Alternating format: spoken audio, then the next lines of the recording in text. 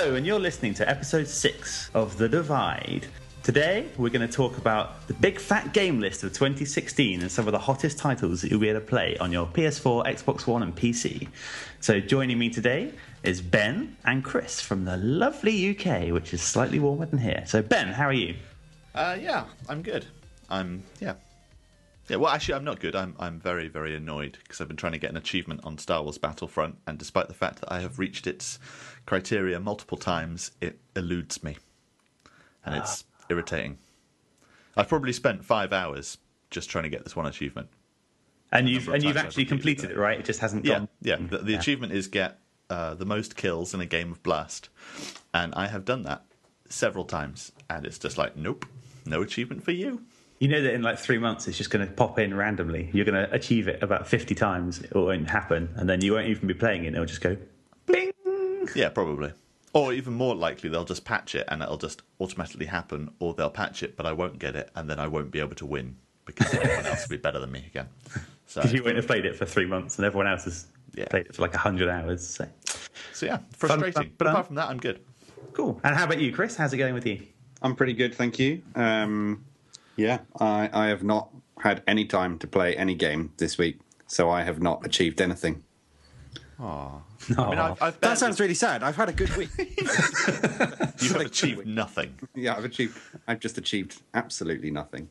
If I haven't got any game points, I have achieved nothing in life this week. That's pretty much how I feel. Cool. Well, no, I've had a great week. Thanks. It's great to be back here on The Divide, ready to talk about some stuff. That sounds really cheesy, doesn't it? I don't know what's going on. It's not my usual amazing radio personality today. I'll sort it out. I apologise, listeners. Get on that, Chris. Get on it. Yeah, I'll sort it out. Apologies. So we've been surviving minus 16 degrees here in Stockholm, which is officially pretty cold now. Yeah. I remember last year it got to minus 5, minus 6, and everyone was just like, that's what you get in Stockholm. And then when you came to work the other day and it's minus 16, everyone's like, yeah, it is now officially fucking cold.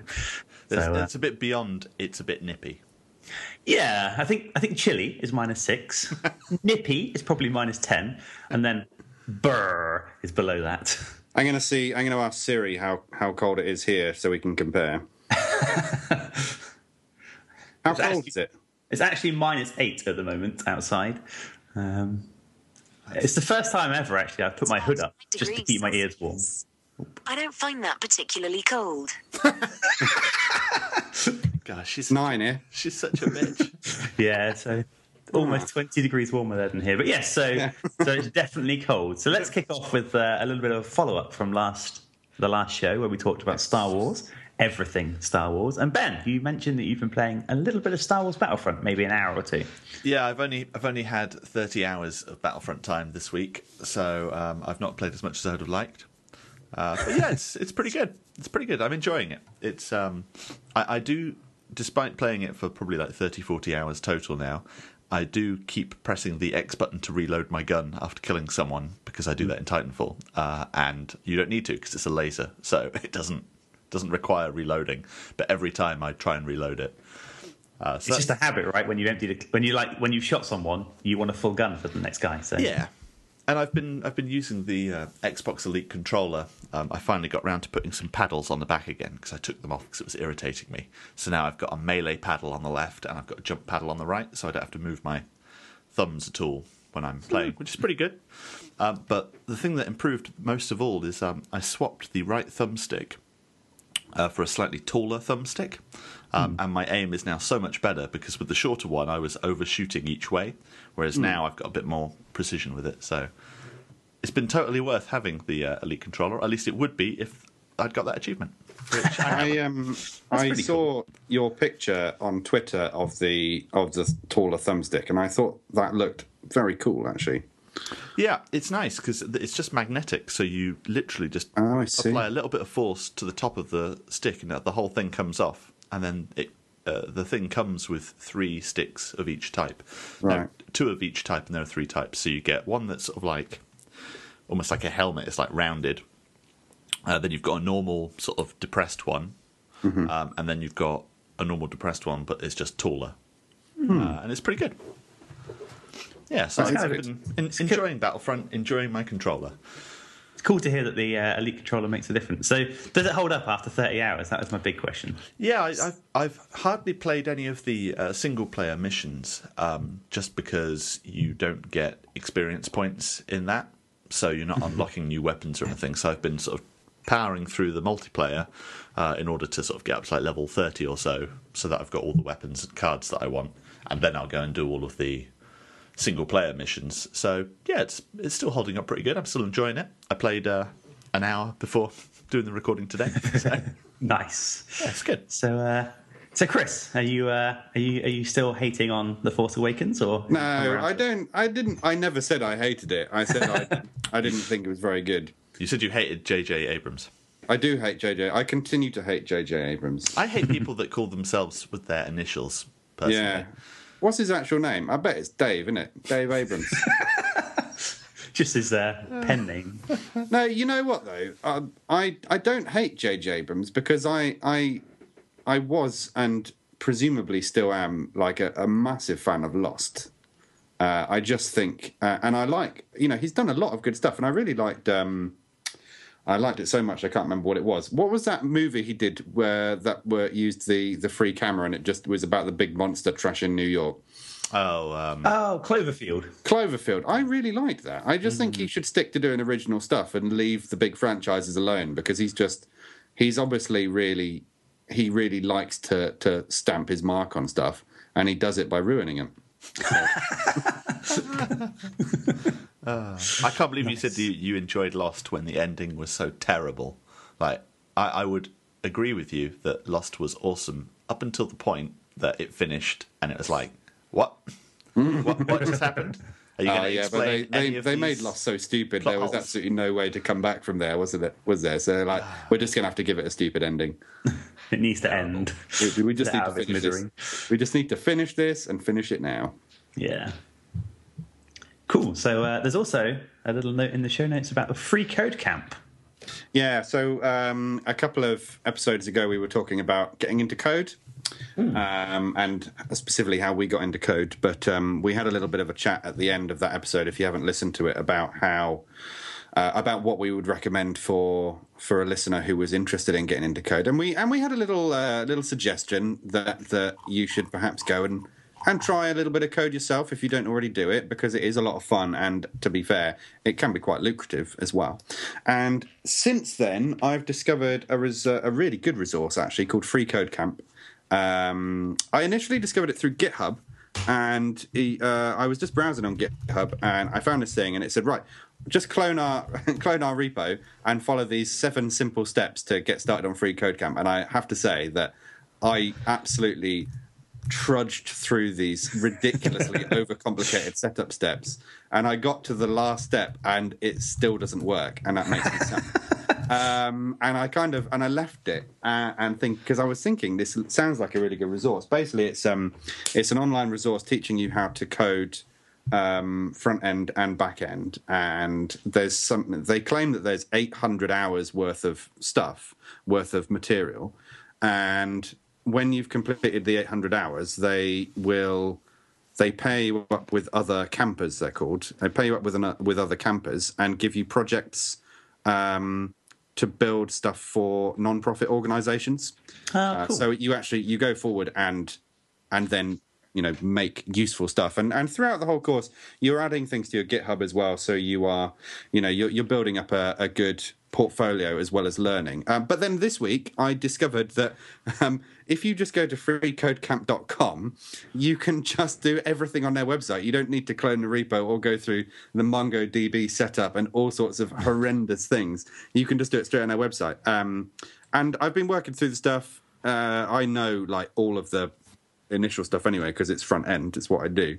But I've been absolutely slamming through it. I've done like the first 30 hours in a short space of time because I didn't need to learn anything new. But I am enjoying it, and I would definitely recommend it for somebody interested in getting into coding, specifically if they're interested in learning JavaScript and the various libraries, because it really focuses in on that. So yeah. That's really cool. I mean, I looked a bit more into the more recent JavaScripting kind of libraries and platforms, almost like Node.js, that come out since that last show we did a couple of episodes ago. And I think it's a lot more of a, I want to say, useful language now. You know, like at the time I was not very excited when you were like, JavaScript's an option. I was like, but now actually, but I haven't really done web development for, 5 years or so. So, and actually looking at what you can do with JavaScript now with Node, and you can even make quite a lot of desktop applications basically using your JavaScript knowledge. It's like, that's pretty cool. So while I think it's quite a slightly weird language still, I think it's actually... It is weird. It is full of idiosyncrasies. And there's some stuff in JavaScript that I'm really not cool with. But actually, I am... My biggest problem actually with JavaScript, I discovered, was that when I first got into front end, I learned jQuery first, and I hate jQuery. jQuery is the JJ Abrams of JavaScript libraries. Everyone else loves it, but I really don't. And it was completely stopping me from actually learning real JavaScript. So now I've dumped jQuery, and I try and do as much vanilla JavaScript as I can, and I'm really enjoying it. A lot more than I ever thought I would.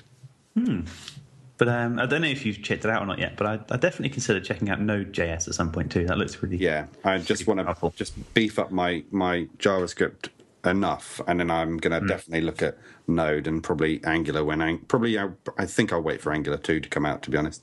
Yeah. Cool. Because they're going to replace something. Anyway. Let us move on to some cool news that's happened in the last couple of weeks. So, Benjamin, I think you have an interesting point or two. So Oculus Rift pre-order happened. Now, I've not really been interested in the Oculus Rift until I saw that it was going to be available on, I forget what day it was, Wednesday or Thursday or something.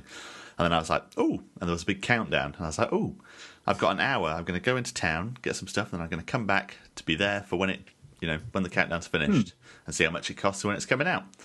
And then... the countdown duly finished and the website duly died.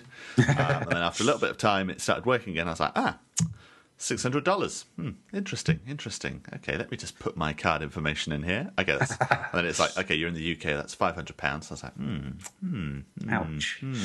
All right.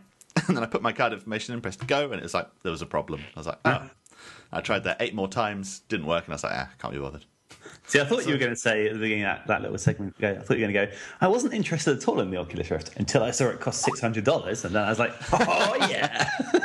No, I literally, it was a spur-of-the-moment thing. I was like, I would quite like one, because I've been thinking about getting a gaming PC for a while as well, and on their website they had like a list of compatible, like pre-built machines, and there was one that I particularly liked the look of. I can't remember what it was called now, but it looked good, and I was like, I could get that, I could get the Oculus Rift, that'd be pretty cool. Play Elite Dangerous in virtual reality. I just want to try virtual reality. I want to see it and use it, because I've used like virtual reality headsets, from the 80s and I was going to say, I did virtual reality in the 90s. It was brilliant. It was all polygons, and I'm happy to keep that experience. I've played a few times with the Oculus Rift DK2, the developer kit 2, and it was really good, actually. I mean, it was not quite high enough resolution, and they've now resolved that in the commercial edition. Because, when you go to like a theme park and you're sitting in one of the rides where they have like a big screen around you, if you've been to Florida, I guess you've probably seen a few of these, and the big screens, but you can see the pixels, right? There's like a thin line between big pixels that make up the image, kind of thing. And you got that on the DK2, and it wasn't too bad because it felt like being in a theme park ride. But I think if they could bump the resolution just a little bit more, then it would be pretty perfect. And I think that's what they've done with the commercial edition. So I was right there trying to thinking about pre-ordering it until I saw the price tag, and I was maybe I'll wait and see what Valve bring out, because if it's that big an investment, I want to at least compare with the competition and think and see if there's going to be enough games to play with it, because I don't want to sort of drop £500, play Elite Dangerous for 6 hours and then put it on the shelf and never touch it again. So, and then find that the resale value is like 10% of what you paid for it because nobody wants it, or everyone's got one. I worry that if version 2 will come out in a year's time. I worry if I start playing Elite Dangerous in virtual reality that I will, stop washing and eating, and I will just die plugged into my computer. Like, I forget what the book's called, but there is a book like that.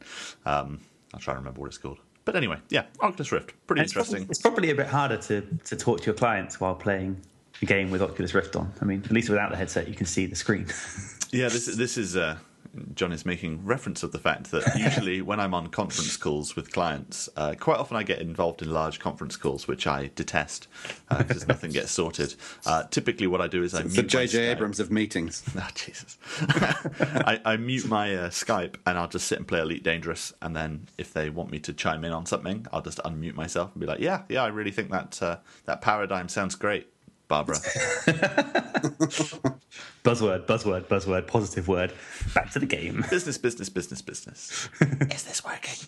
But yeah, that's pretty cool. So I think the pre-orders now have already gone back to like June, July.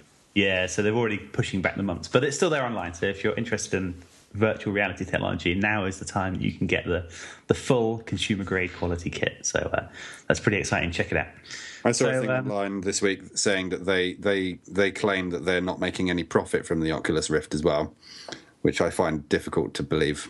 I don't know. It's quite, the parts that they've got are all made to order, whereas the original development kits were off the shelf stuff that they pieced together. Whereas now they've had to, because they've increased the resolution, they've got custom timing chips and stuff. So I believe that because they're not building at a big enough scale to, they're not Apple making the Oculus Rift. They don't have that network of stuff. So the price will come down over time as the price of the components comes down. But I don't doubt that it does cost that much for them to build, or very close to that amount at least. Cool. Well, I think there's one more little thing we should discuss before we move on to the main feature of the show, and that is the recurring rumour of the iPhone 7 Lightning port. Now, Ben, I believe you've got a little bit of a I do have a little rant on this, because Apple famously just removes stuff that it decides people don't need anymore, like floppy disk drives, CD drives, all that kind of stuff. They just remove it. Doesn't matter. You don't need it. And I do feel the same about the headphone jack, because I haven't used plugged-in headphones with my iOS devices in about 2 or 3 years. I have some Bluetooth headsets that I use, mainly because of the Apple Watch, because obviously that's the only way to use the Apple Watch is with Bluetooth headset. I don't care about the phone getting thinner, but the headphone jack goes in quite a long way. If you think of how long the plug goes into it, it must be quite deep. So there's quite a lot of space in there they could be using for something else, like more battery and whatnot.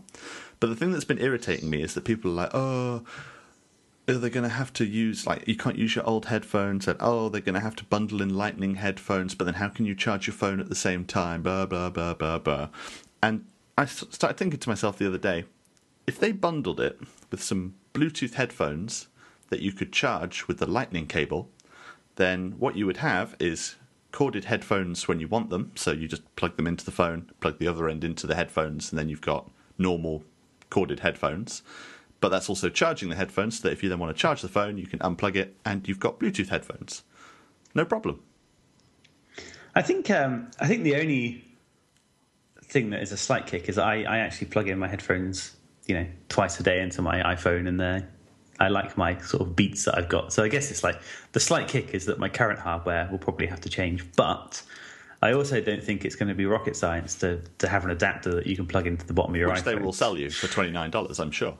Yeah, and to be fair, if you've got a really nice set of headphones that you spent £150 on, then spending a little bit of money on this little Lightning to phono jack connector is going to be trivial, right? Yeah, especially if you paid for the iPhone 7. Yeah. It's not a big ask, really.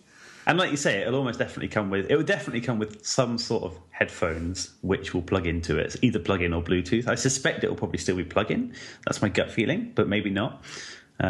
Just because Bluetooth requires them to be bigger, like headphones. But, I part of me is thinking I don't really need my phone any thinner because I've just started buying bigger iPhones now. Yeah. So but you I don't fit necessarily... more stuff in there. True. It's not necessarily about the thinness. It could be the same thickness, but they've just saved, a huge chunk of space in there to stick something better in.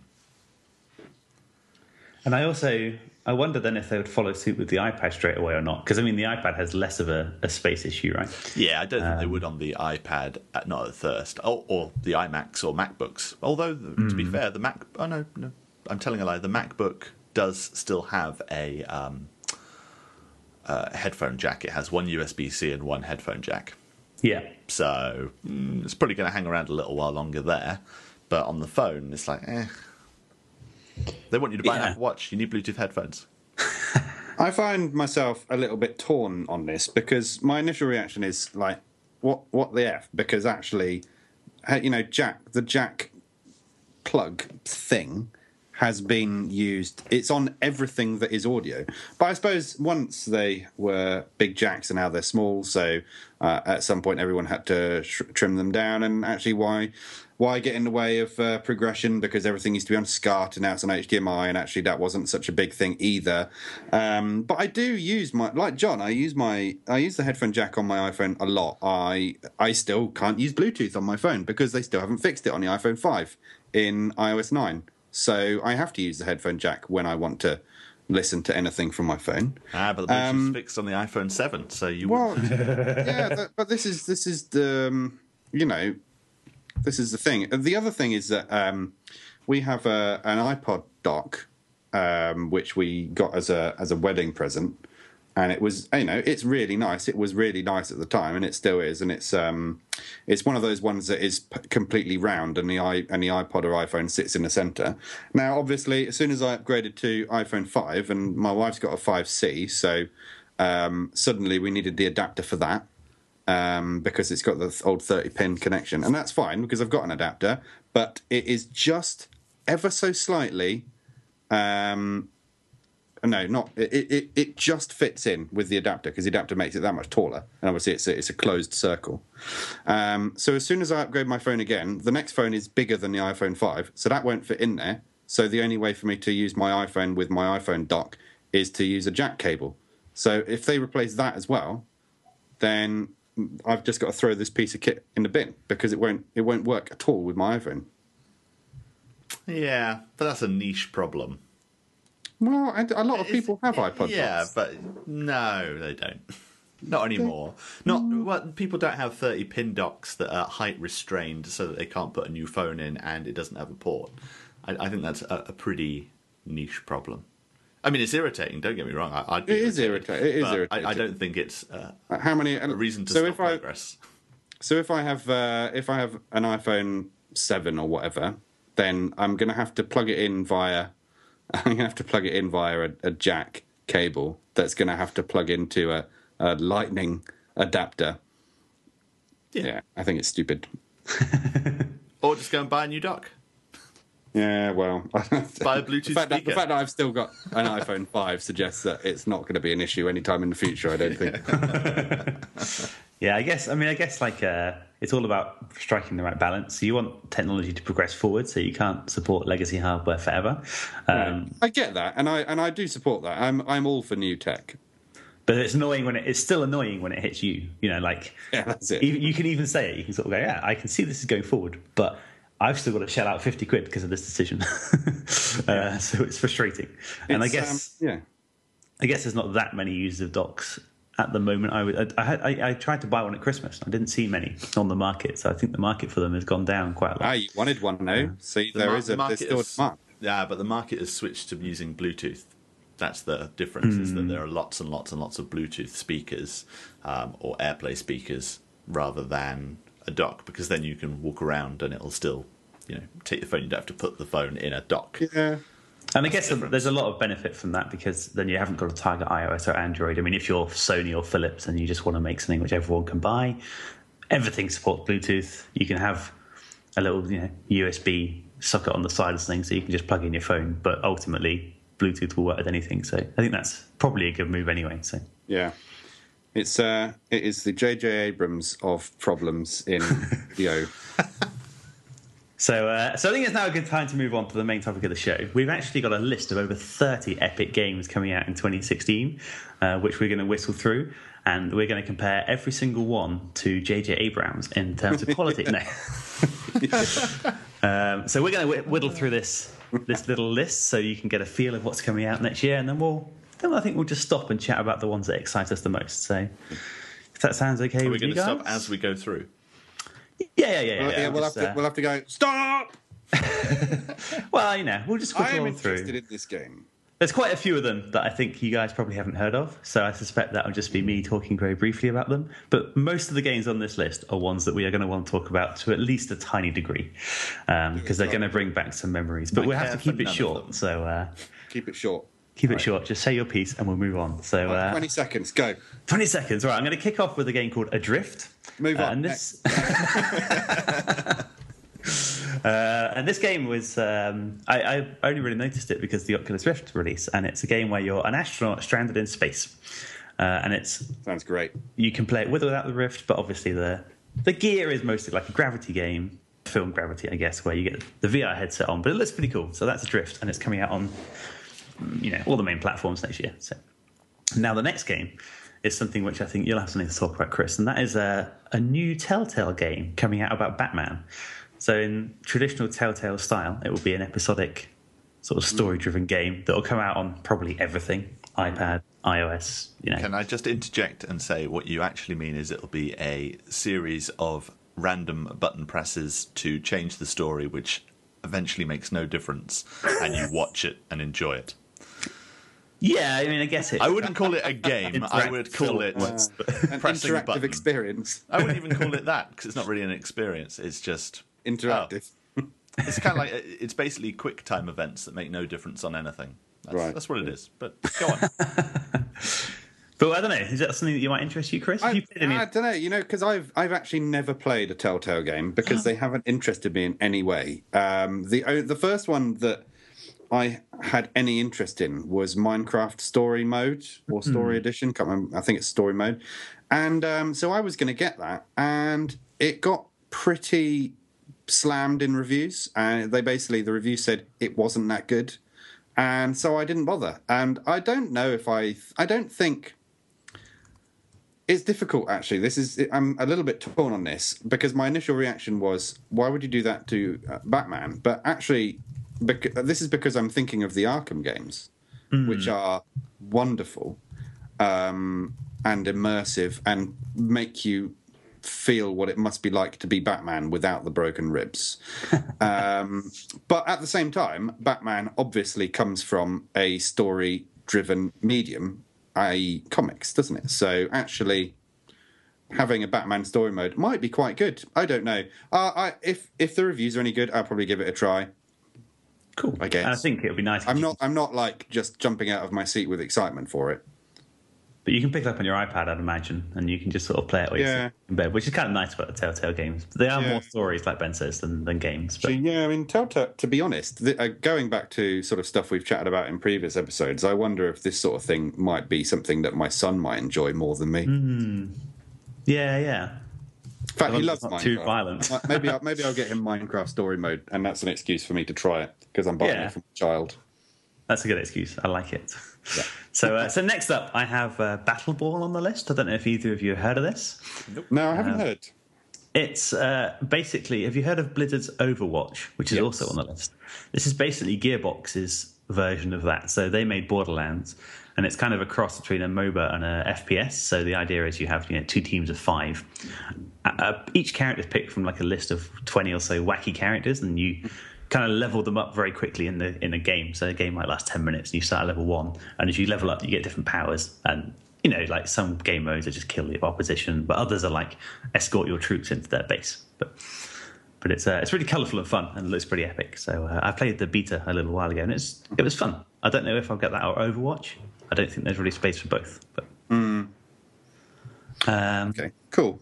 Next up is Crackdown 3, and Ben actually showed me a very cool video for this on YouTube. So Crackdown, I think it is exclusive to the Xbox One. I think it has to be. And the reason being that they're using the Xbox One's cloud service, whereby you can offload some of the processing so that it's not done on your Xbox, it's done in the cloud.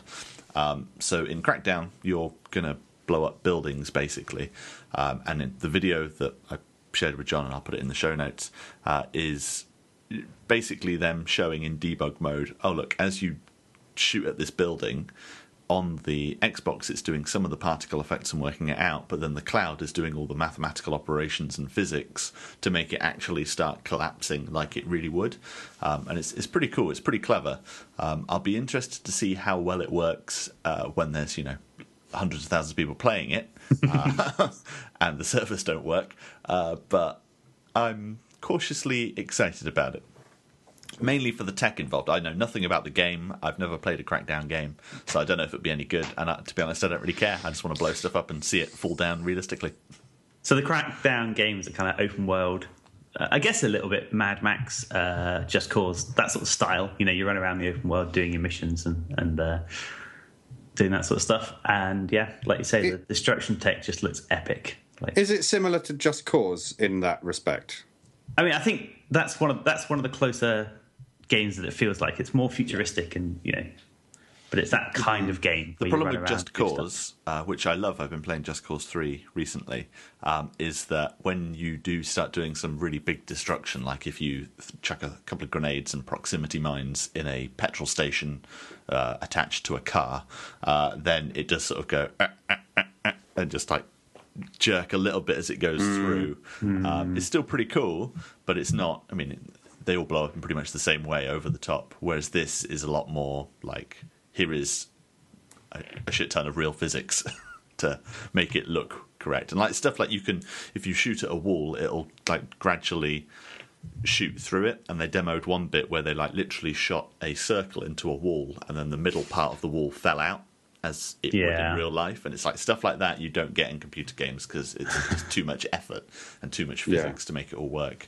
But they're really using that Xbox One feature. So it'll be interesting to see if it works, just because it was sort of one of the key points they made about the Xbox One when it launched. So and it's really cool to see all the different servers handling the load. That's very, very cool video and very cool tech. So they had like 10 servers at one point to power like all these buildings collapsing. It's cool. So that's Crackdown 3, and that's going to destroy your Xbox One in sometime this year. Oh, yeah. So I just bought Minecraft Story Mode. So I'm apparently full of shit. That's cool. So now you are a Telltale gamer. Live on air review. Yeah. That's all right. The introduction video, 7 minutes later, was brilliant. Cool. Next up on the list, I have Dark Souls 3. Have either of you played the Dark Souls games before? No. Nope. Oh, they are brutally hard games, and I get the impression from what I've seen online, this game is going to be very much the same. I mean, it looks like it's going to have a slightly faster pace, which is nice, and a tiny bit more polish after Bloodborne came out. But no, it's just another fantasy RPG where you're going to die a lot. But that's one of its charms. It's a very hard game. It's going to be a lot of fun, I think, and I'm looking forward to it. And it's probably going to be a launch day purchase for myself. So next up, I think I've got a memory that Chris liked this game, and this is going to be a remastering of Day of the Tentacle. I'm actually insanely excited for this game. I was really, really upset when I originally read that it was going to be a PS4 only release, PS4 and PC only.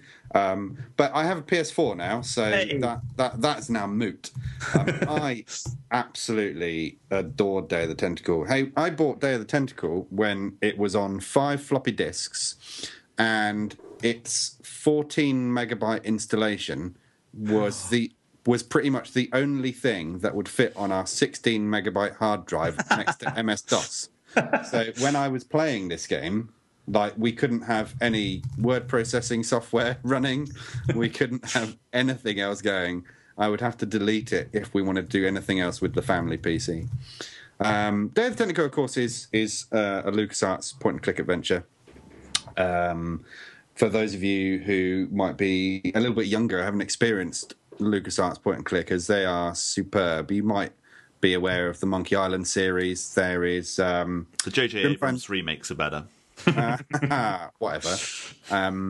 Grim Fandango, of course, was recently remastered, and I think that's out on consoles and PC now, and Macs as well. So they're kind of bringing these games slowly back to the fold, which is good because they are just wonderful stories and brilliant sort of zany logic puzzles. I attribute a lot of my problem-solving ability, which obviously I used it as a mathematician, and I use as a developer now, to the fact that I used to just endlessly play these LucasArts games, which just really, really built my problem-solving abilities. So you know a lot about how to use a rubber chicken to get the teeth from the vampire. Yeah, absolutely. But no, it's about stimulating certain parts of your brain, isn't it? So I'm so excited for this game. Do we know when it's actually coming out, or is it just 2016? All I have is 2016 so far, I'm afraid, which probably means later in the year. So I am like you with Dark Souls. I will probably be all over this on launch day. So next up we have RPG FPS Deus Ex Mankind Divided. Now the Deus Ex game that came out, I guess it was about 4 years ago now, Human Revolution, was pretty damn awesome. I massively disagree. Oh, but no, not massively. No, you say good things, and then I will counter. I would say I really liked the kind of stealth action hybrid they had going on. I mean, the one thing that sucked about it was the boss fights, but let's skip over those. At least I will, because they were shipped out to a different studio. But I really loved the feel of the game and moving around the world and kind of stealthing around. You felt like a proper badass, but you wanted to remain hidden. And I like the fact you could level up your character and all the abilities. I mean, I think it was a pretty good homage to the original, like a nice modernization of it. And I'm pretty excited for Mankind Divided. Maybe not a launch day purchase for me, but not long after. Yeah, I mean, I'll definitely play it. It'll be a CEX job for me, probably like a year later. I loved the original Deus Ex so much. It was just amazing. Deus Ex 2 wasn't quite as good. The thing about the Deus Ex series is that it was one of the early games that encouraged you to just play however you want. You had no linearity in the game. It was just, okay, so the level is a massive cube, basically, and you've just got to get from sort of the top left corner of the cube down to the bottom right corner, and you can go however you want. You could get a rocket launcher and just blow everything up, or you could just stealth through all the vents, etc., etc. It was superb. Loved it. Deus Ex Human Revolution I had on Xbox 360, and I was just completely up for more of the same, and it looked gorgeous. It looked absolutely gorgeous, and it felt brilliant. And that was it was like a prequel, wasn't it? Yeah. So it was really good to be back in that world, and it, doing all of the upgrading yourself with augmentations and things. And the problem I had is that I went stealth, really loved it. Then got to the first boss, and you can't stealth beat him. You have to use. And I had absolutely no gun skill. I just could not beat the first boss, and I just stopped playing. I had no interest. I just hope that they fix that with Mankind Divided. I'm almost certain they've actually come out and said that that's something they'll never do again, because they actually outsourced. They actually outsourced the boss fights, so the main game studio didn't do the boss fights. They gave them to a different company, and I guess they gave them to somebody who'd never played a Deus Ex. The JJ Abrams of boss fights. Yeah, it was the JJ Abrams of boss fights. Here's one of the bits that's supposed to be most dramatic in our game. Here you go, JJ Abrams, do your thing. Yeah. Yeah, absolutely. Cool, but that's actually coming out in August, so that's not too far to wait. So that's Deus Ex Mankind Divided. And unless we specify, nearly all these games are coming out on basically the big three, PS4, Xbox One, and PC. So yeah. So next up, we've only had one. What Crackdown was it? Is Xbox One only, isn't it? Yeah. Okay. So, did you guys play Dishonored? Yes. Good. That sequel to that is coming out this year, and that is going to take place 15 years after the original. Yeah. Yeah, I liked it. I liked it a little bit. I didn't finish it. Neither did I. Finishing power for me. I liked it, but it was a bit samey. It was a bit like playing Half-Life 2. It had that feel to it. It felt like playing Thief. Yeah, and again, like the original Thief games, I absolutely adored. But you know what? I played the first level, absolutely loved it so much, and never played it again after the complete first level. I don't know why. I had a very similar experience. I played maybe like 2 or 3 levels, so 2 hours in, and I was like, "This is a really cool game." And then something else came out, and I haven't played it since. Yeah.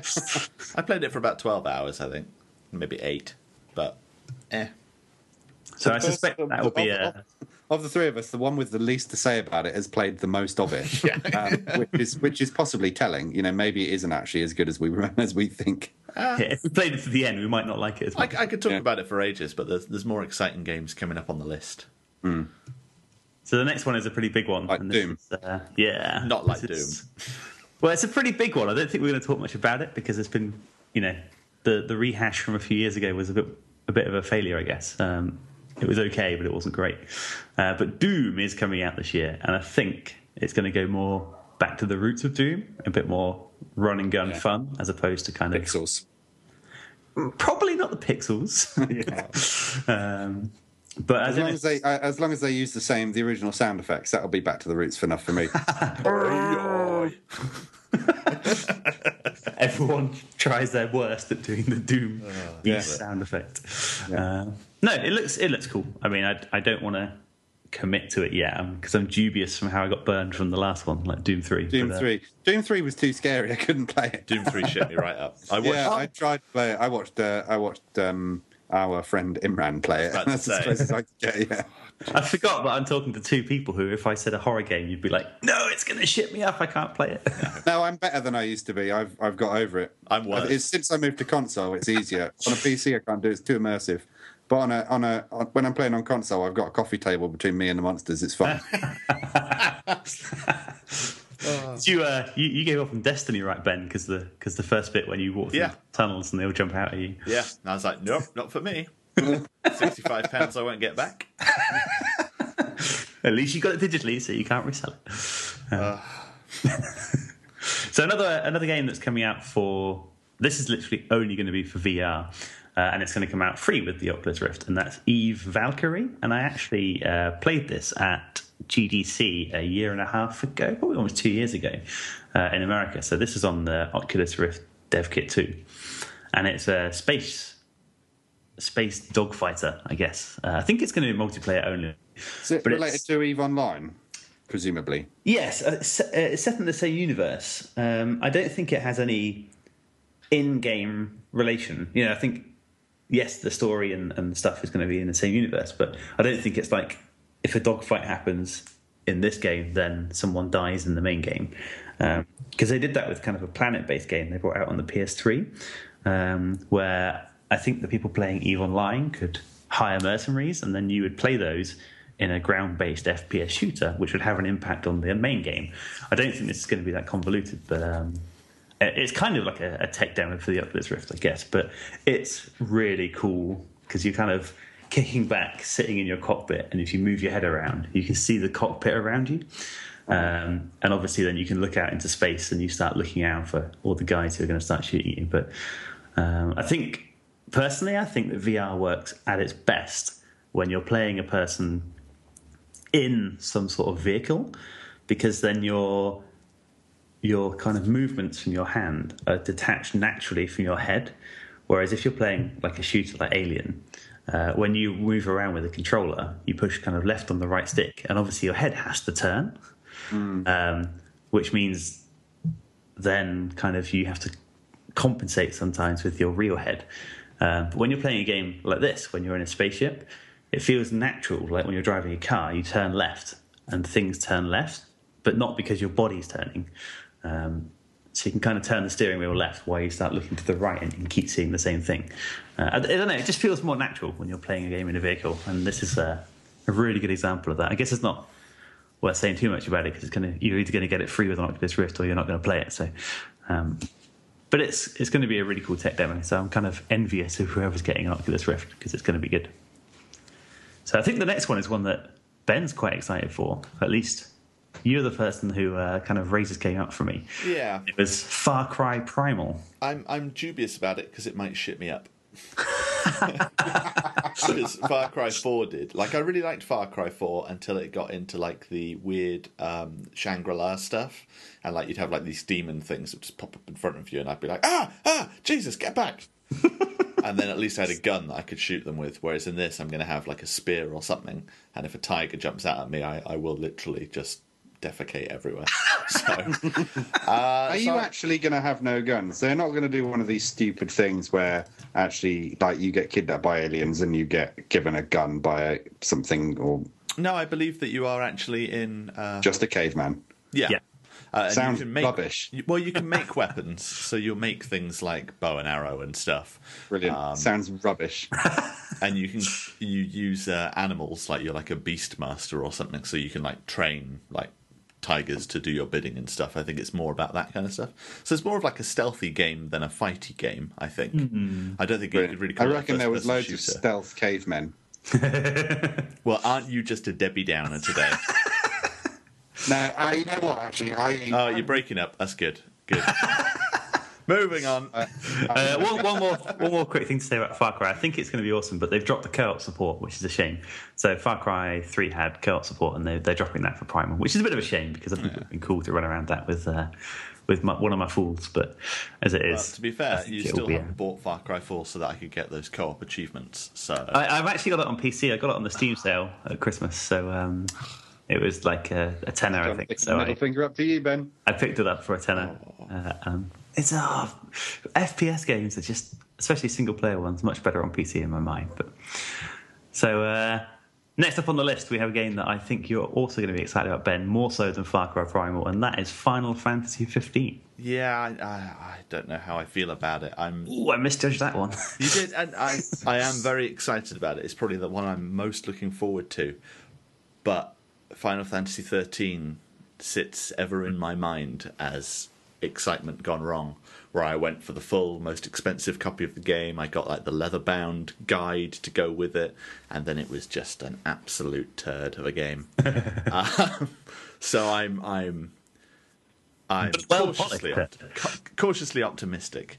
I did buy Type 0 HD last week so that I could get the episode Dusque like demo thing, and I've played that for an hour, and it's pretty cool. Like I get a nice nostalgia hit when it loads up and it's got like all the menus look how you expect them to, and you finish a battle and you get like a little like, yeah, this is great. So we'll see, but I'm cautiously optimistic. I think it'll be good. It's been a long time in the making, and I hope they've learned, you don't need a corridor and high definition video of 20 minutes length at each end of the corridor with nothing in it. I've only ever played one Final Fantasy game, and I just got to a point where I thought, it's about time I finally see what everyone loves so much about Final Fantasy. Do you know which game I got? 9? It was 13. Oh. And it was awful. Just the worst. I was so disappointed. The voice acting is so irritating. That's the bit that kills it as well. It's just like, oh, shut up. I am. Oh my god, my man's died. Oh, shut up. The only thing that is a redeeming feature is to hear other Final Fantasy fans also hate it. So I'm kind of keen to try out the Final Fantasy X Master. Yeah. Because apparently that's a good one. I don't know. I've literally never played any other Final Fantasy other than 13, so it was just a ruinous experience. I nearly bought a PlayStation 3 just to play the remake of Final Fantasy X, but I couldn't push myself to do it. But Final Fantasy X was amazing. So Final Fantasy 13, can we officially describe that as the JJ Abrams of Final Fantasy games? You can. Yeah, absolutely. Apparently it opens up after like 15 hours of gameplay. Yeah, 15 hours. It comes into its own after you've, wasted 2 whole work days on it. To be fair, 15 hours of gameplay is actually about 45 hours of real life due to the 30 hours of video. Yeah. Like literally, I won't go on about it for too long, but there was literally one part where there was a big FMV sequence for like 10 minutes. And then you're in a corridor and you go up some steps, which then triggers another FMV. And it's like, could you not have just made one long FMV which shows you going up the steps? Cut out the bit in the middle. Oh, just the worst. Irritating. But still, let's hope that Final Fantasy 15 redeems itself, and that's coming out this year, and pretty cool. So Gears of War, finally we're going to see Gears of War 4 coming out on Xbox One exclusively. Now the Gears of War Ultimate Edition came out the end of last year, which was kind of showed Gears of War 1 repolished and shiny on the Xbox One. And I guess Gears of War 4 is going to give us kind of more of the same co-op based shooting action where you can take your team through lots of, I don't want to say alien, but that's kind of the gribbly covered streets of bad guys. So I'm pretty excited for it. I don't know if you guys are, but I won't be able to play it. I've only actually played Gears of War 3 a bit, and I kind of enjoyed it, but I didn't get massively into it. But I don't think I played it enough to get into it. I've not played any of them, and I have no intention of playing any of them. Because things will jump out at you from the dark. It's not that. It's just I'm just not interested. It's just not my thing. Marines irritate me. That you get to hack them up with a rifle with a chainsaw on the bottom. Yeah, it's just not, it's not for me. Not for me. I want to play a game that's just basically spreadsheets. That's Final Fantasy. Cool. Well, that's Gears of War 4, and I'm excited for it at least. I think it's going to be pretty cool. Gravity Rush 2 is the next game I have, and the first Gravity Rush came out on I think it came out on the PS Vita first, and this might be a game that neither of you have heard about because it's a little bit more niche. But it went from PS Vita and then onto the PS4. But it's kind of a Japanese-inspired, how best to describe it? Action-adventure game, I guess. But I guess it's just worth a mention because I think it's going to be a lot of fun. So I have neither the PS Vita nor the PS4, so it's not for me. No, I put this on the list because I wanted to mention it, but I didn't think either of you had probably heard of it. So, nope. So I thought we'd just whistle past that one. But I think it's worth a mention because it could be really good. Next up is another one that harkens back to our gaming days of when we were growing up. And this is the new Hitman game that's coming out this year. It's coming Never out played a Hitman game. Me either. Oh, I tell a lie. I've played Hitman Go on the iPhone. What is wrong with you two? So, Hey, Ben's played Hitman Go. What are you talking about? so the original Hitman games came out years and years and years ago, and obviously they're basically a sequence of games where your task is to Hit a man? Well, yeah, I was going to try and not use the word murder, but essentially murder a specific individual within a level. Assassinate. Assassinate sounds more professional. I like it. Take care of. Take care of a person who's hiding somewhere in a level, and these levels are strung together. Sounds exactly like Hitman Go. But with this game, you get to actually use a gun. But the original games came out, like 20 years ago, I guess. And they were very open. The idea was kind of in the Deus Ex line of thinking, in the sense of like, your job is to kill this person however you like. And you might do it by poisoning the stew, which might require you first to find the mushrooms that are hidden behind the dumpster. And you have to do all this without being spotted by his guards. But obviously the civilians don't care if they see you. You're just another guy. So it's kind of cool. And then if you did take it down a guard, you'd have to kind of move his body down into a sewer, hide it so no one could see it. But it was a very thinky game, which I thought was pretty cool. And then the re-release, I guess, came out a couple of years ago, and it was good, but got some criticism for not being as open as the originals. But apparently this year's edition is going to be much more open. So, that's the new Hitman game. It's coming out in March, so not long to wait before we can play that one. So hopefully Hitman Go 2 will come out soon as well. That's great. The Go games are actually pretty fun. Yeah, they are good. The Lara Croft one's good too. But, I think I prefer the Lara Croft one. It's really fun. Yeah. But, it's a nice design to it. But anyway. Now, have you guys heard of this game, Horizon Zero Dawn? Nope. PlayStation 4 exclusive, so no. Of course it is, yeah. This is a game which is going to be open world, and it's basically going to have mechanical dinosaurs running around. I saw the video for it a long time ago, so my memory of it's a bit faded, but you're basically going to walk around with your bow and arrow, being a hero in an open world, kind of RPG, open world, the same kind of Just Cause-y type thing, I think. But the world itself looks really awesome. I mean, that does sound pretty cool, but PlayStation 4, so Yeah, it's a shame because I think it's going to be a really fun game. I suspect there's going to be a lot of hours, but I guess it's going to be made by Guerrilla Games, who primarily make PlayStation games. So yes. But it's definitely one to look out for because it's not only does it look gorgeous, but it looks like a really interesting, fresh new IP, which hopefully will, be good enough to spawn a bunch of sequels. So, yeah. We couldn't go through a list of games without having a Lego game on the list, could we, Ben? No, I think this is the only one that they're doing this year because, to be honest, the quality of Lego games has decreased. They added far too much and got a bit too complex. Like the Hobbit one, I couldn't even play just because. Well, A, the Hobbit's shit, but also when you're playing as 9 characters who all look the same and their abilities are different just based on what items they have, it's like, oh, God, I cannot be bothered with this. But coming out this year is Lego Marvel's Avengers. Now, I'm going to get in trouble here, but I've never seen the Avengers, so but I know most of them. But I did play Lego Marvel Superheroes a while ago, and that was pretty epic. And this looks to be, just more of the same. So not much to talk about really, but just more of the same Lego stuff. I'm hoping they maybe are some all more. the same, though, aren't they? I mean, every single Lego game is. I never really got on with them, but I love them. I absolutely love them. The Harry Potter ones were great, as was Pirates of the Caribbean and Lord of the Rings. But they're good. Lego Dimensions is, again, much of the same stuff, and that's sort of where they're focusing most of the time now because there's more money in it because they actually sell toys with it. And I really like Lego Dimensions. I hope they've got some cool stuff coming out for that this year as well. But yeah, they're good games. You know what you're getting with the Lego game. Lego. Yep. I can't believe we're just about halfway through the list, and now we're going to bring up the first Wii U game. The first of two. First of 2 Wii U games out of a list of over 30.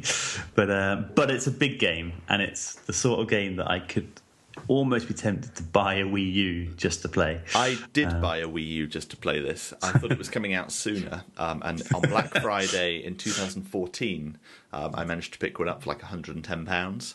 And so I bought it and I was like, yep, can't wait to play Zelda later this year. Still waiting. Yeah. But no, it does look good. I mean, the Wii U is actually, it's great if you play Nintendo games on it. Mario Kart 8 is really, really good, really nicely well made. Smash Brothers is all right. But anything else, like anything that's non-Nintendo, is just like no point at all by playing it on the Wii U. But Zelda is one area where they will get it right. I'm fairly confident. There's also the Twilight Princess HD remake coming out as well. Oh, cool. I really liked Twilight Princess. It was a lot more like Ocarina of Time than like Wind Waker was, for example, much as I love Wind Waker as well. Again, it's like a nostalgia thing with Zelda games. And I think this is going to, hit the sweet spot, hopefully, where it's a bit more open-worldy. It's basically like a kid-friendly Witcher, is my take on it. So, I would totally buy a Wii U to play Zelda. It's kind of interesting with the Wii U, isn't it? You basically... every Nintendo console comes out, and you're like, no real games that I want. And then a Mario game comes out, Mario Kart, Smash Brothers, and Zelda, and you think, that's enough? Yep.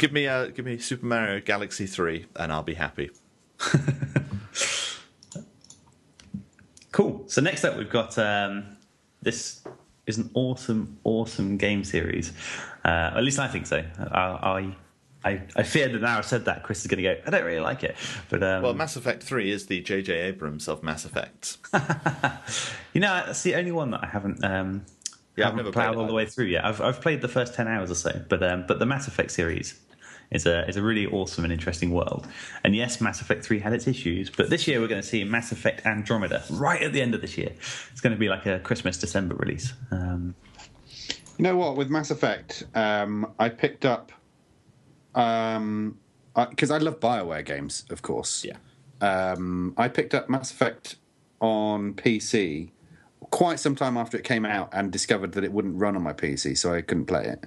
And then when I got my Xbox 360, I picked it up on there. But because I just started playing on consoles, I couldn't aim the gun properly with the thumb pads, so I didn't really enjoy it. So I actually traded it back in.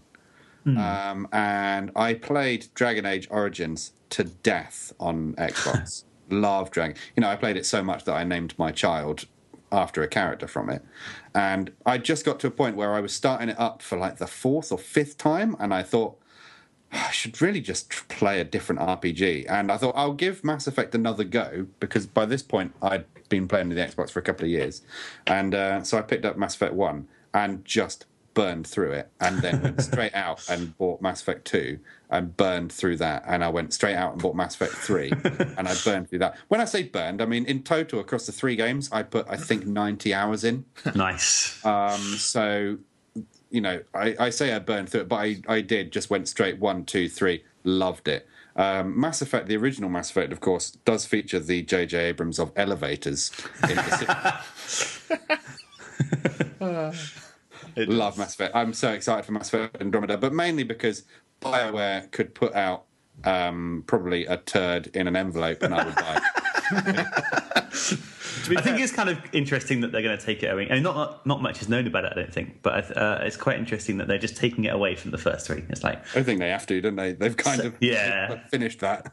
Set in a completely different galaxy, like presumably hundreds, if not thousands of years later. It's like, there you go, let's start something new, but in the same universe, because it is a really interesting universe. The nice thing about Mass Effect is that it is essentially just Knights of the Old Republic with its own theme rather than Star Wars. Yeah. I mean, it's identical. Yeah, it's true. Actually, I played 1 and finished it. I got about 3/4 of the way through 2, and I own 3, but I've never played it. I've just not got round to it. I really liked 3. I don't have any problems with 3. This is one of those times where actually a lot of people think something isn't that good, and I thought it was perfectly fine. I quite liked it. I'm just waiting for it to appear on the Xbox One backwards compatibility, because I think Mass Effect 1 and 2 are, but 3 isn't yet. I could be wrong, but Really? That's interesting. I just think they haven't got around to it yet. If you still own a last-gen console, then you can pick up Mass Effect Trilogy for probably a very small amount of money now. And if you haven't played it, I would recommend to anyone to just go out and get it. Yeah, I mean, it is an awesome series, isn't it? And like you say, if you like Dragon Age especially, you're going to love it. So yeah. Oh God, I love Dragon Age so much. I'll give you a minute, Chris. Yeah, thanks. So next up on the list, I've got it's going to be a brief mention to a game that was kickstarted. I think it was last year. It could even have been before that, I guess. But this is Mighty Number 9. I didn't play the first 8, so I'm not sure. It's kind of a spiritual successor to the Mega Man series, but it was kickstarted and it's not made by the same guys. But I guess I don't know. I guess it's not officially Mega Man, but it might as well be. It looks like Mega Man. Yeah, I guess like legally it's probably not. It's just someone who happens to look like him. But War for the Overworld being Dungeon Keeper 3 all over again. It's the same thing. Precisely. But it's coming out on pretty much everything. So. But it's just going to be one of those little games, I think, that presumably, I don't know, will be 15 or 20 he does bucks. look like Mega Man, doesn't he? But I guess it's going to be like 15, 20 bucks, and you'll just be able to blast through it. But it does look like I'm pretty excited. I mean, if we're really, really lucky, it might end up on PS Plus or something at some point, so play it for free. But just looks like fun. Not much more to say, really. So now, DICE have been working on quite a lot of games recently with Star Wars Battlefront and presumably another Battlefield game, because there's always another Battlefield game coming. But they've also been working on another Mirror's Edge game, which I think is due out in May this year. So Mirror's Edge is like a first-person game where you played as a girl called Faith and you'd run around a city. And it's kind of one of the first games, I guess, where you did parkour around the city, but in first person. So, it was a lot of fun. It was quite a while ago now, wasn't it? It must have been. It's very old now, yeah. Maybe like 10 years ago, I guess. It was like around the release of the Xbox 360. So it must have been that long ago. Yeah. But this one is, I guess it's going to be kind of much more of the same in terms of gameplay, bringing all the shine that comes from Frostbite engine nowadays, the one that's powering Battlefront.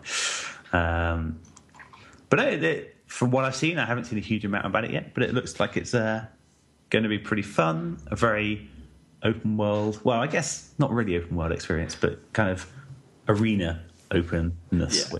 It's linear, but there are multiple paths. Yeah, that's a good description.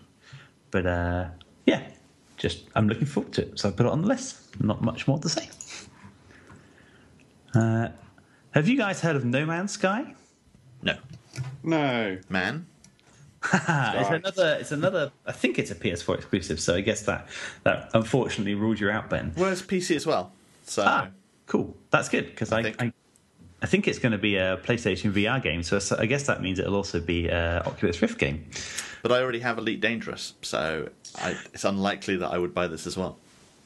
Yeah, I think that is the only downside of it. I mean, I think the upside is that, so I mean, in essence, it's going to be kind of an Elite Dangerous-like game with less realistic graphics, but a lot more going on the planets. So you will be able to land on planets, see the wildlife there, see the trees, interact with the kind of the flora and fauna of each planet. But the idea, if you haven't heard of it before, is that there's a massive universe of planets.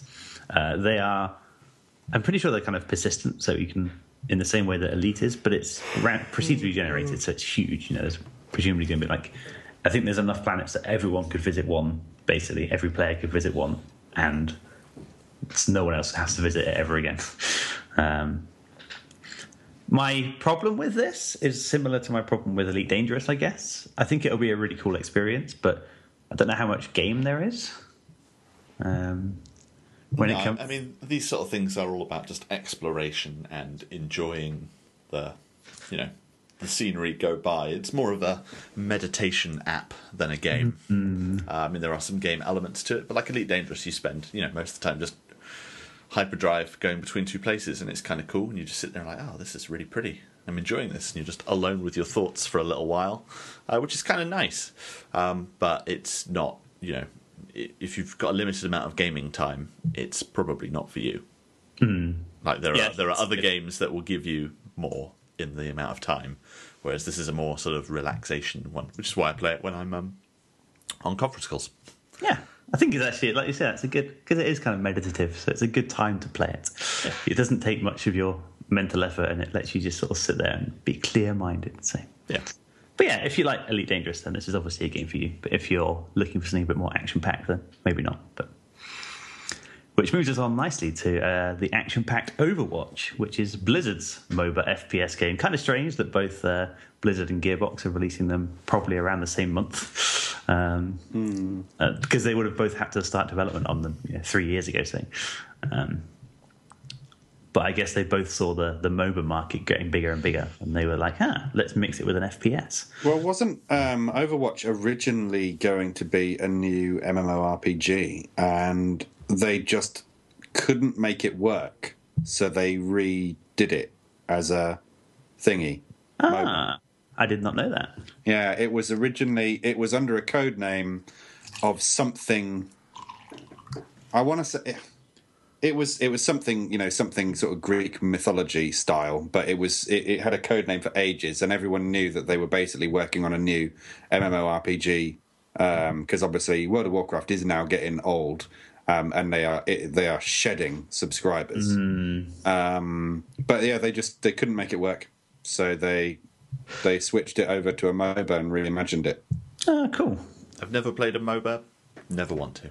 No, I've never played a MOBA either. It's not really a MOBA. I mean, like it's more FPS with elements of MOBA. I guess that other way around. I mean, it's a lot like a competitive ST. I mean, not super competitive, but like a multiplayer FPS game, but with elements of MOBA. So instead of just killing enemies, Team Fortress, I guess, is the one of the first of its kind. So, but no, it's really colourful. I mean, I've played the beta of this too, and it's really colourful, a lot of fun.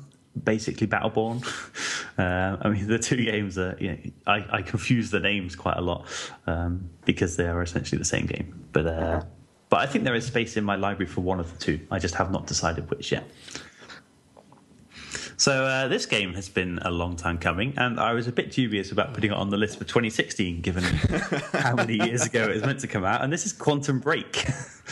Xbox One exclusive, announced at the time of the Xbox One announcement. Because of the way that it's supposed to merge different entertainment genres of being a video game and a TV show in one, which sounds absolutely shit on paper, and as I say it, I'm very hopeful that they're moving away from that. Sounds the worst. It does. I don't want to watch. If I wanted to watch TV, I'd watch TV. I sound old. In my day, we played video games on consoles and we watched TV on TVs. But So with a console, you play video games on TV, don't they? Well, shut up. But in any case, it's the idea, like, aside of all the TV show crap, which I don't care about at all, the actual game itself looks pretty good because it's all about like time manipulation. So you can like freeze time, kind of like one of the paths in Dishonored was. So it could be good, it could be terrible. Yeah, interestingly, I think like development started out as another Alan Wake game, and then they had more and more ideas, and the core of the Alan Wake got left behind, so they turned it into Quantum Break. So I don't know how much related it's going to be to anything Alan Wakey, but it's kind of an interesting backstory. But yeah, I think all the stuff with time, it just looks fun. It looks a little bit like back in the Matrix days, you know. It looks good, but I've been burned by Watch Dogs, so I'm reserving judgment until I've actually seen the game. See, you say that now, and then the day it comes out, you'll be like, well, it's only 50 quid to download it right now. Yep, that's what'll happen. You always start the year saying, this year I'm going to go in with lots of reservation, and then you see the video, and then the game pops up on the store, and you think, well, I could play it in half an hour if I just drop the money. And I could hate it in an hour. Or 12 hours on my internet connection. That's optimistic, Chris. You Swede. He's still downloading Knights of the Old Republic. It should be finished next year. Yeah, Minecraft Story Mode only just finished downloading. Oh dear, I'm surprised you could keep talking in the podcast at the same time. I know. But anyway, go on. That's Quantum Break, and that's Xbox One exclusive. But it looks cool. Next on the list is again just a little mention really, and that is Ratchet and Clank, and they are reimagining the first game of the series, which was I don't know actually if I can remember which is which anymore because I've played a whole bunch of Ratchet and Clank games, but I loved quite a few of them just for their kind of fun platform shenanigans.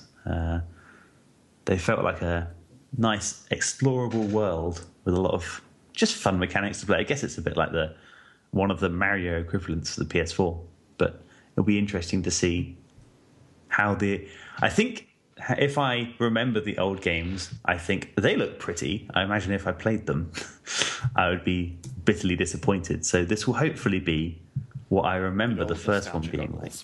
Yeah, precisely. The first game through my nostalgia goggles. That is what I want.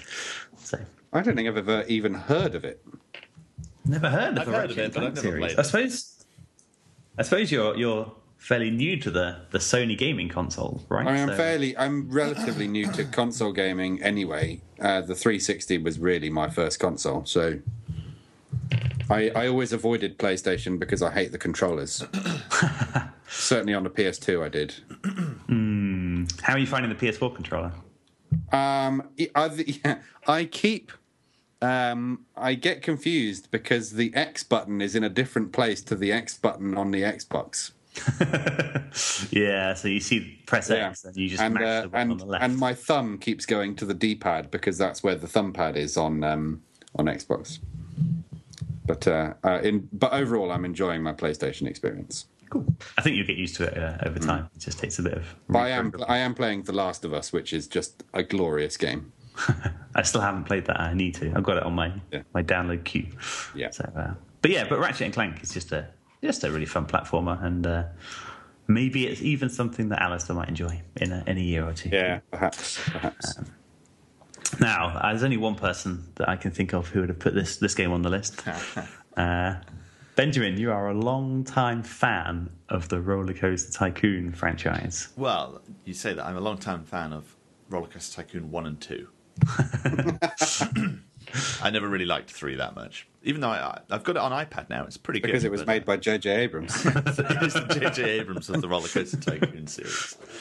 So Roller Coaster Tycoon World, I don't know if it's the same people. I can't remember. I literally just saw a video of it for about 3 minutes. And it was very SimCity 5-ish in that they're like, look how cool it is that you can have curved queues. And it's like, yep, okay, that's innovation for you. It just looks like more of the same. It's basically if you took Roller Coaster Tycoon 3 and you made it look how you imagine it looked, but all nice and shiny. You still build roller coasters, you still fleece people for money for candy floss and stuff. It's just more of the same, but in a modern game engine, so hopefully it'll be awesome. But again, it's one of those ones where I don't know enough about it. Like, I don't know if it's going to be like a SimCity type scenario where it's like always online. I don't think it is. I mean, literally the similarity is the fact that they're just talking about curving stuff. Like, oh, you can have curved roads in SimCity now. Ooh, isn't it amazing? No. You still built them in a grid anyway. So, but yeah, it looks good. It looks what you really nice. want is a War of the Overworld type experience where they just take it, modernize it, and don't mess with it. Yeah, and that looks like what it might be, but I'm reserving judgment. Cool. So next up we have a game that I think you put on the list again, Ben. Yeah. This one is Sea of Thieves. I have not heard anything about it. So this was announced at Xbox's big E3 thing last year as like one of their new games that's coming out this year. And it's made by Rare, and it's a online multiplayer pirate simulation by the looks of it. Again, not much known about it at the moment, but it's sort of kind of cartoony. It kind of looks like a cross between Assassin's Creed Black Flag and Wind Waker. Nice cartoony feeling, roving sea to traverse, but there'll be multiplayer in there as well. So again, I'm going to reserve judgment until I know more about it, but it is something that I'm optimistic for the year. Yeah, just looking at some screenshots, it looks fun. I mean, it's hard to tell from a pile of screenshots, but it does look like a laugh. So they had like a little 1-minute video at E3, and it looked nice. It looked fun, so it could be good. So one more reason to buy a Wii U. One of the core 4 or 5. I'm not sure. I'm not sure about this. No, I'm not sure. But surely the Star Fox series. Oh man. Yeah, but you know how they're doing it on the Wii U. Like, you fly it, motion controlled. And it's like, just give me Lilac Wars. Give me Nintendo 64 Star Fox. Give me that remastered. That's all I want. Well, in fact, they did do that. They did that for the DS, the 3DS, and it was just a shit show. If you're trying to fly, like, you're not wearing 3D glasses, so you have to sit right in front of the 3DS for the thing to work. And then it's got motion controls for flying and shooting. It's like, this is the stupidest idea ever. Like, this is absolutely ridiculous. And so I have no faith that Star Fox Zero is going to be good. I hope to be wrong, because I loved Lilac Wars. Lilac Wars was great, or Star Fox 64 as it was called in America. But again, I'm not sure. I'll probably That's a massive get it, shame. but I'm not sure about it. I hope they give you the option to not use the control the motion controller as a way of flying around, because that's yeah. I imagine they will, but I don't know how similar it's going to be to Lilac Wars. I just want a remake of Lilac Wars in HD. That's all I want. A reimagining. The nostalgia goggles again. I hate the word reimagining. You never know what it means. That's the problem. It's like a dubious word. Reimagined Wind Waker and they removed all the difficulty. It's like, why did you change it? Just make it look nicer. And like Final Fantasy VII, they're changing the battle system, I believe. Like, there's a huge tract of it that they're just changing. It's like, oh, don't do that. Just make it look nice. Just make it pretty, yeah. All that people want is the exact same game in a modern game engine. That's all that anyone wants when it comes to nostalgia stuff. Hey, on that note, I've just read that apparently Day of the Tentacle Remastered is actually going to come with a whole new graphics skin as an option, like they did with Monkey Island. I was going to say Monkey Island did that, and it was awesome. Yeah. I hadn't realised that. So that makes it even more exciting. Although the graphics were brilliant at the time anyway. Yeah, that's kind of cool though. I assume you're going to switch between the new and the old, which will be awesome. Yeah, I would assume so. I imagine it'll be exactly the same as Monkey Island. They're probably building the same engine. Yes. Because the Monkey Island remake was great. Yes, it was. Really good. And it was great for the reasons that you're describing about Star Fox. It was the exact same game. Yeah. With a new skin. Like, literally, you could press a button at any time to switch between seeing it pixely or seeing it modern with voice acting. Yeah. Or you could go back and see it with no voice acting and pixely. Yeah. And it's great. Really good. So I'm going to do a very short disclaimer before I say this game, because it's a game that Paradox are bringing out this year. So I'm just going to mention it, put it on the list, and say I'm genuinely excited. I've hardly played it because it's made by a different team to what I work on. If it's easier, I can talk about it because I saw it in my copy of Edge I was reading, and I was like, this game looks really cool. And then it said Paradox. I was like, I wonder if I can get a beta code from John. Well, that's really cool. If you've heard of it, then that's yeah, I've heard of it. I can't remember anything about it, but I was hooked. Like, it was literally a paragraph, and I read it, and I was like, well, that sounds epic. But I can't remember anything about it. But so the game is called Stellaris, and it's basically so it's in the style of the other Paradox games where you kind of manage a nation, but it's in space. So you start off on a planet in a solar system, and then there will be a randomly generated, hundreds of solar systems.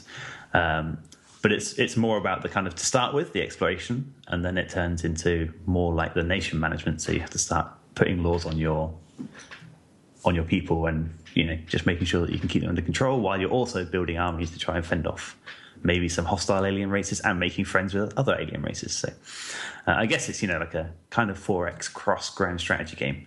But no, I mean I have obviously played like an hour or two of it, and I think it's pretty cool, and I genuinely mean that. I'm not just saying it, but there is the disclaimer that I work for Paradox. So you biased bastard. Now this is something which I also played the beta of couple of months ago now on the PS4, and this is Street Fighter V. So it's been quite a while coming, I guess, and not coming to Xbox. I'm not sure if it will be, maybe like a year later. Timed exclusive. So I think maybe it's going to be 2017 that it hits Xbox. I'm not sure if that's true or not. I just got a feeling that that's the case. But yeah, it's another Street Fighter game. Yeah.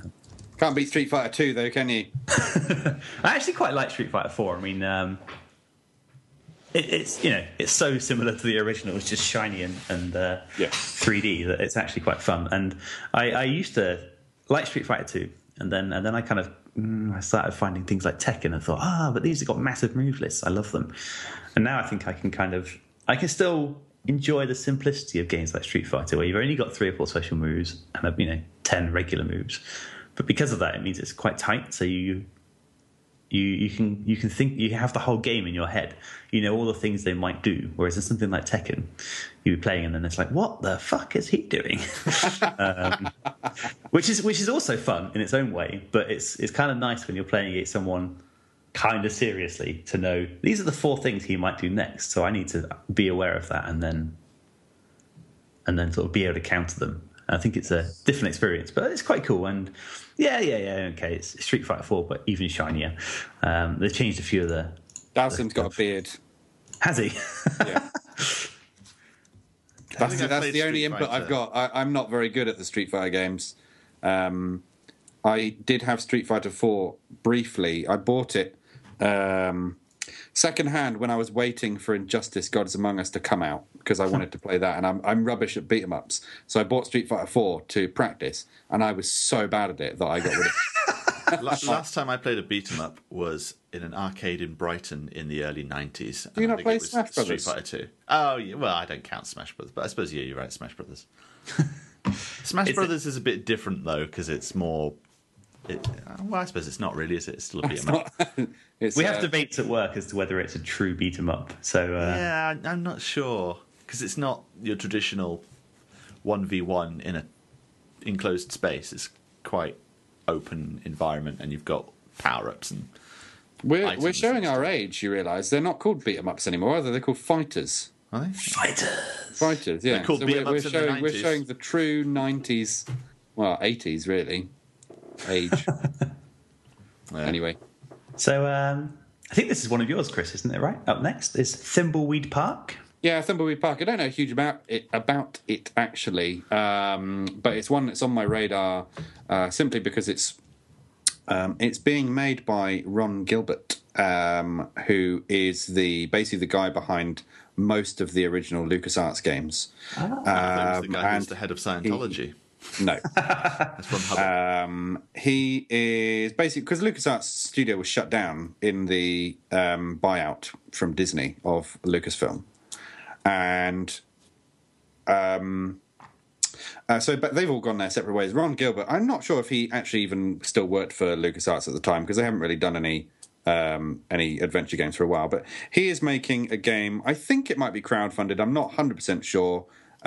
He's making a game in the vein of the original. It looks like, to be honest, the graphics look like the original Maniac Mansion with the Monkey Island 2 user interface. So it's proper old school. The lovely thing about it is that he is keeping a blog on blog.thimbleweedpark.com, where he basically, every time they add new features to the game, he tells you all about how they're doing it and what they've done. And so you can follow the development along. And I think it's going to be one for nostalgia purposes. But, you know, it could also be quite good. It looks like it's coming out in July. Not sure on the... on what the platforms it's going to be on. I would assume PC and Mac. Not sure whether it will come to the consoles. I don't know how well these games translate to consoles, to be honest. I haven't played any of them on console. They tend to be pretty good. I mean, it's much the same. You just move cursor with the thumbstick. The thumbstick, yeah. Doesn't make much difference, really. As there's no pressure to do things quick, it's kind of fine, isn't it, I think? So. Yes. Yeah, okay. Cool, we've got 2 games left, and one of them is one that I'm incredibly excited for. So a few years ago when they re-released, I'm going to say reimagined again, I guess, a word that Ben loves, but they reimagined XCOM, and that was a pretty good incarnation of XCOM. It lost a couple of things in the original, you know, the grumpy old man thing, but overall I thought it was really good. And XCOM 2 is coming out a month, and I think I might actually go and pre-order it in about 20 minutes, because I... Just talking about it again makes me remember how much I want to play this game. So it's going to take place a significant amount of time after the first XCOM game. I say the first, you know, the new XCOM game. And it assumes that you lost. So it assumes that there are now a bunch of aliens in very good positions around the world. And you kind of play part of a rebellious faction who are... I mean, the slightly weird thing is you're like living in a floating airship around the world, so I think you can move your base around and you build your base in this airship. But beyond that, I mean, it's going to be a lot of missions where you have to hunt down alien tech and destroy particular, you know, political figures and things in the alien community. But you're kind of the bad guys almost, because the aliens have taken over and people have accepted it now, and you've got to try and get Earth back and restore it to humanity's ownership. But nice. I mean, I just love the kind of tactical combat that comes with the XCOM game, and this just seems to ramp everything up from the first one up to 11. So, you know, you can now customize your characters with hundreds of different colors and outfits, so you can kind of get a bit more personality in them. It looks gorgeous, and there's loads of kind of cool things you'll see, like, because obviously you're playing these rebels and you're kind of outlaws, and you start going through some of the levels, which will be, I think, a bit more randomized now. So no longer will you be like, oh, it's this map, I know the layout already. You go, it's this sort of map, but there'll be things in it that are randomized. But you might see your face, so there'll be like a screen on the wall, and because you're like a top 10 wanted criminals, one of your characters' faces will be on the wall. Like, look out for this guy, he's dangerous and stuff, which I think is a really nice little touches like that, which makes it look really cool. Excellent, that sounds good. I never played the last XCOM, actually. I wanted to. I don't remember it getting great reviews, but actually people appeared to love it. So... I think it was pretty well received. I mean, I think it was not like amazing reviews, but we're talking 7 or 8 out of 10 reviews. So yeah, right. Maybe I'm wrong. But unfortunately, this one's coming out, at least for the moment, only on PC. So right. Whereas the last one was on all the consoles. Well, apart from the Wii U, but who owns one of those? Yes, it was. I don't know if it originally came out on all of them, though, or if it started out as a PC game and then... Yeah, no, I'm wrong, not sure. actually. Yeah, no, XCOM got 8.2 on IGN, so I must have made that up. Cool. But yeah, it's going to be awesome, and I'm going to pre-order it, and I'm going to play it, and then in a month's time I'm going to tell you how awesome it is. Yeah, I better not get burned. This better not be a Watch Dogs moment, because it's possibly the one of the 2 or 3 games that I'm really looking forward to this year, so... Do not watchdog me. But yes, so one more game on the list, and it is Yooka-Laylee. Never heard of it. Yeah. Now, this is a Kickstarter one. It's basically Rare, because it's all the people that worked at Rare, when they made Donkey Kong 64, Banjo-Kazooie, all of those games. And so they've set up a new company, and they kickstarted to great success. I kickstarted it. And I don't kickstart anything because I think people should work for their money. But I'm an old-fashioned person. If you've got an idea and you want to make something, pay for it your bloody self. But I did give them some money because I really, really want this game. So it's basically Banjo-Kazooie, but instead of a bear and a bird, you've got a chameleon and a bat. That's all there is to say about it, really. No, I'm wrong. I have heard of this. I've heard of this. Brilliant. The nice thing is that they've even got like the composer from like the Banjo-Kazooie games. He's doing the music for it. So in like the intro video to the Kickstarter thing, they had like the music, and like just hearing it, you're like, God, this sounds like Banjo-Kazooie. This is going to be great. So yeah, it's just again a modern version of that, really. It'll be exactly the same. Cool. I have no doubt that it will be amazing. It is a pretty interesting time at the moment with all these old game designers coming back out and going, hey, you know what? We can make a game just like that, but with slightly different characters. Now that all of the copyright has lapsed on these things that we worked on in the 80s, perhaps we can get a Kickstarter and then just rebuild them, but with a different name. Yeah, a different name and a slightly different looking main character, but the same game. Very gently skirt copyright law. But that brings our awesome list of games to an end. So if you've enjoyed listening to this show, then we would love it if you head over to iTunes and leave us a review. So obviously just tick the little 5-star and tell us why you love the show. Very quickly before we finish, do we want to choose the game we're most excited for this year?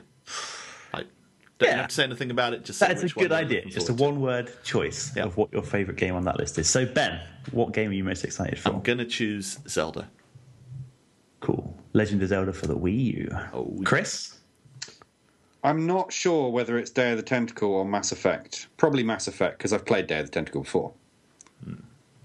Mass Effect. But closely followed by Tentacle. While I am pretty excited for Mass Effect, I think I'm going to go with XCOM 2. Maybe it's because it's the one coming up, but it's going to be awesome. And one thing we didn't mention is we might be seeing a new console this year as well. Really? The Wii U successor. That's supposed to be coming this year. That is very true. That'll be great, won't it? I'm worried because I have a feeling that it's going to launch with Zelda, and Zelda will be available on both, and it'll be better on the new one, so I'll buy the new one just to play Zelda. That's my real fear. That's how to get you, Ben. Yep. Unlike with the original Wii that has no resale value because everyone in the world owns one, nobody bought the Wii U, so you could resell it for probably what you paid for it. Potentially. Awesome. So that's a pretty exciting year coming up, and I'm looking forward to a lot of those games. So go out and buy them. But no, so yeah, like we were saying, if you enjoy the show, please head over to iTunes and just leave us a little review. We'd love to hear from you. Otherwise, you can check out some more of our podcast episodes on the website, www.thedivide.co.uk, or check out our Twitter feed at Podcast Divide. So the next show will be on the 27th of Jan, I guess, around the end of the month. Yep. And it's been really great talking to you. So goodbye. Cheers. Word. Hot damn. That was fucking long. Yeah. Hour and a half. So Mass Effect 4, you can pre-order it on Amazon. You can pre-order